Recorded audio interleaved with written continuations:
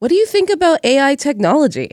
That is the big question these days. In a recent Ipsos Reid survey of around 1,300 Canadians, they found that 45% feel that AI technologies are a good thing, while 31% disagree and 24% unsure. Well, co-founders of the Center for Humane Technology have gone public, voicing some of their concerns about AI. Takara Small is a technology journalist and joins me now. Hey, Takara. Hi. So co-founders of the Center for Humane Technology that studies ethics around technology say they have concerns about the emergence of new forms of AI that have shown the ability to develop in unexpected ways. What does that mean, unexpected ways? Yeah, I know. This would be like the perfect time to insert a trailer for Terminator. No, I'm just kidding. So what they're saying and what they're trying to convey to the public is that this is such a new space. AI being able to access vast amounts of the internet and information and share that with the public, as we've never seen it like this before. And they're worried about how AI will be able to grow because it's supposed to be analytical. It's about presenting information. It's about thinking ahead like a human being, and also how that may displace human jobs. And we've never seen technology grow at this rate before. In the past, when we've had new applications, for instance, think Microsoft products, it may put perhaps a few bookkeepers out of work, but nothing on this scale. Yeah. So is AI technology being developed too quickly? I mean, that's the sense that I'm getting from these people behind the Humane Technology Center, that it might be going a little too fast. It is. And that is a worry, not just voiced by this center, but by experts around the world, because there are very little safeguards in place. And I think everyone listening can probably imagine what could happen if things go awry. We've seen with social media when there aren't safeguards in place, how that can lead to bullying, death threats, how that can have consequences offline. And the same thing is happening with AI. I want to say what's really important for people to hear is that a lot of the information these systems are being trained on is like a black box. It's secretive.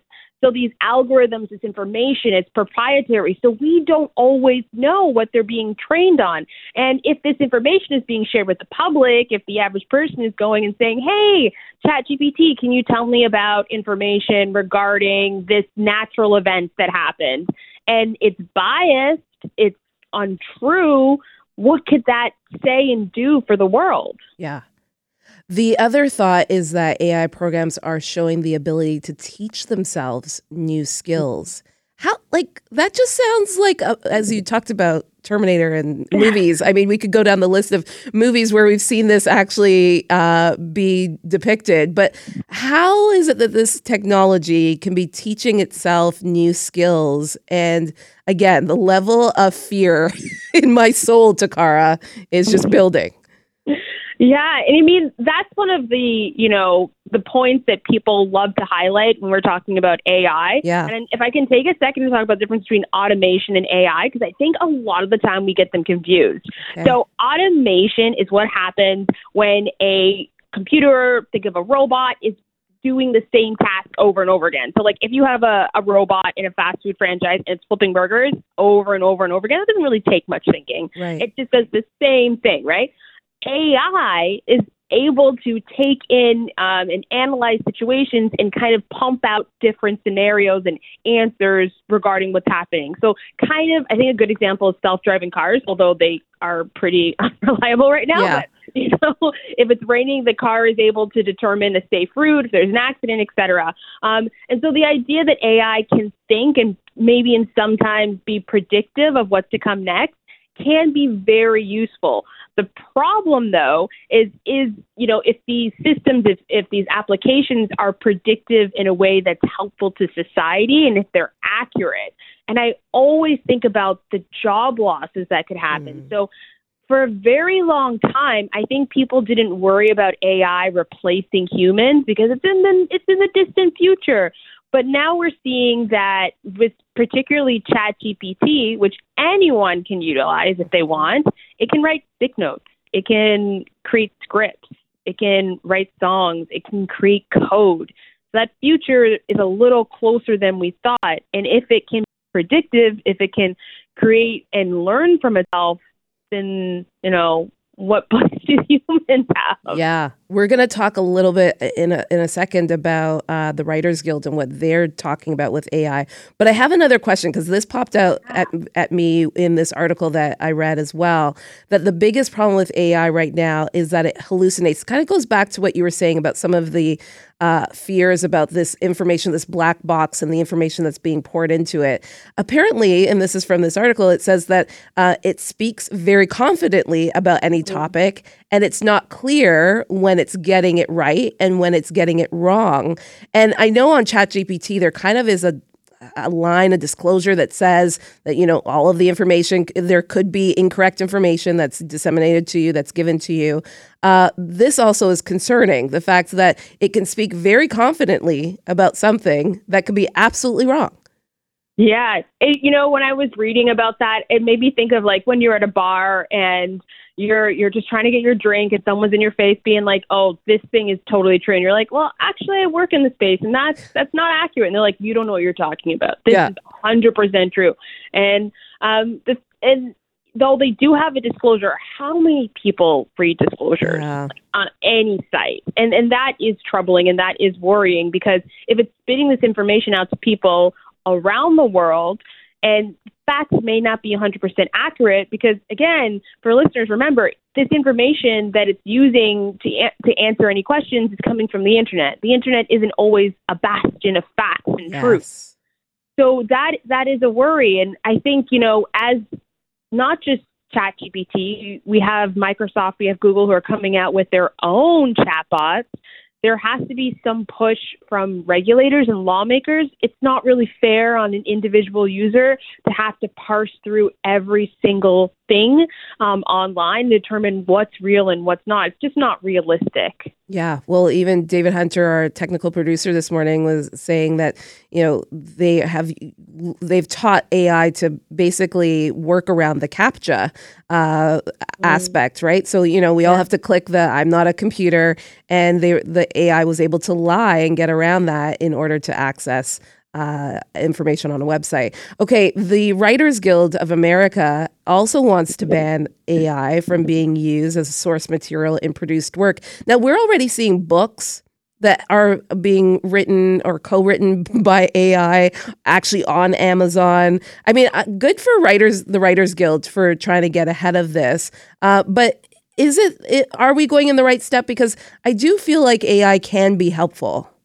It can be helpful. And I think I understand why the Guild is moving forward with this type of action, but it is incredibly hard to determine what's been written by a human being and what's been produced by AI.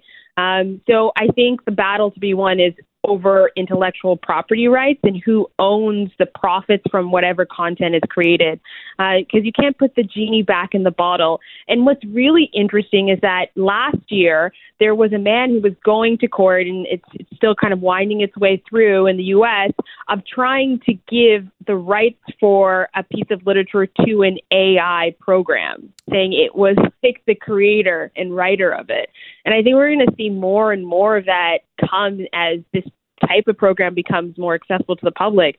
But it can be very helpful. It can really help individuals who are in the creative space, who are trying to come up with new ideas. They're trying to centralize their thoughts. I can see it being very helpful for those who have trouble writing or who are differently abled and able to speak and talk in a new way. So it can be useful. It's all dependent on, exactly how it's incorporated into workplaces and into the industry. But we are never going back. Yeah. It's like the time before people could just read something and be like, that's definitely written by a human being, I think is coming to a close. So I'm going to ask you the $1 million question. I don't have $1 million, so, but do you think that AI will replace jobs? Like, I'm thinking about Hollywood writers. Like, yes, the Writers Guild is moving in that direction of banning AI. This one writer quoted has said that he doesn't think AI will be replacing writers, but could they? Could they then eventually be listed as a co-writer on a scripted series? Yeah. And it's such, I mean, I understand why you called it $1 million question now. It's such a tough answer. So I think when we talk about AI, we always talk about whether it creates jobs or it destroys jobs. I try to think about it like it transforms jobs as well. Jobs that exist are transformed to something else.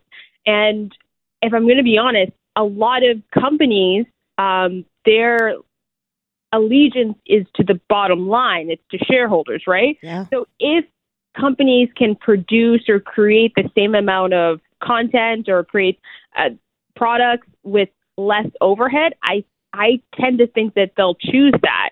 And that's where, lawyers and laws and our representatives will have to come into place. And it sounds so dystopian, but like maybe guarantee that there are a certain number of humans that have to occupy certain professions.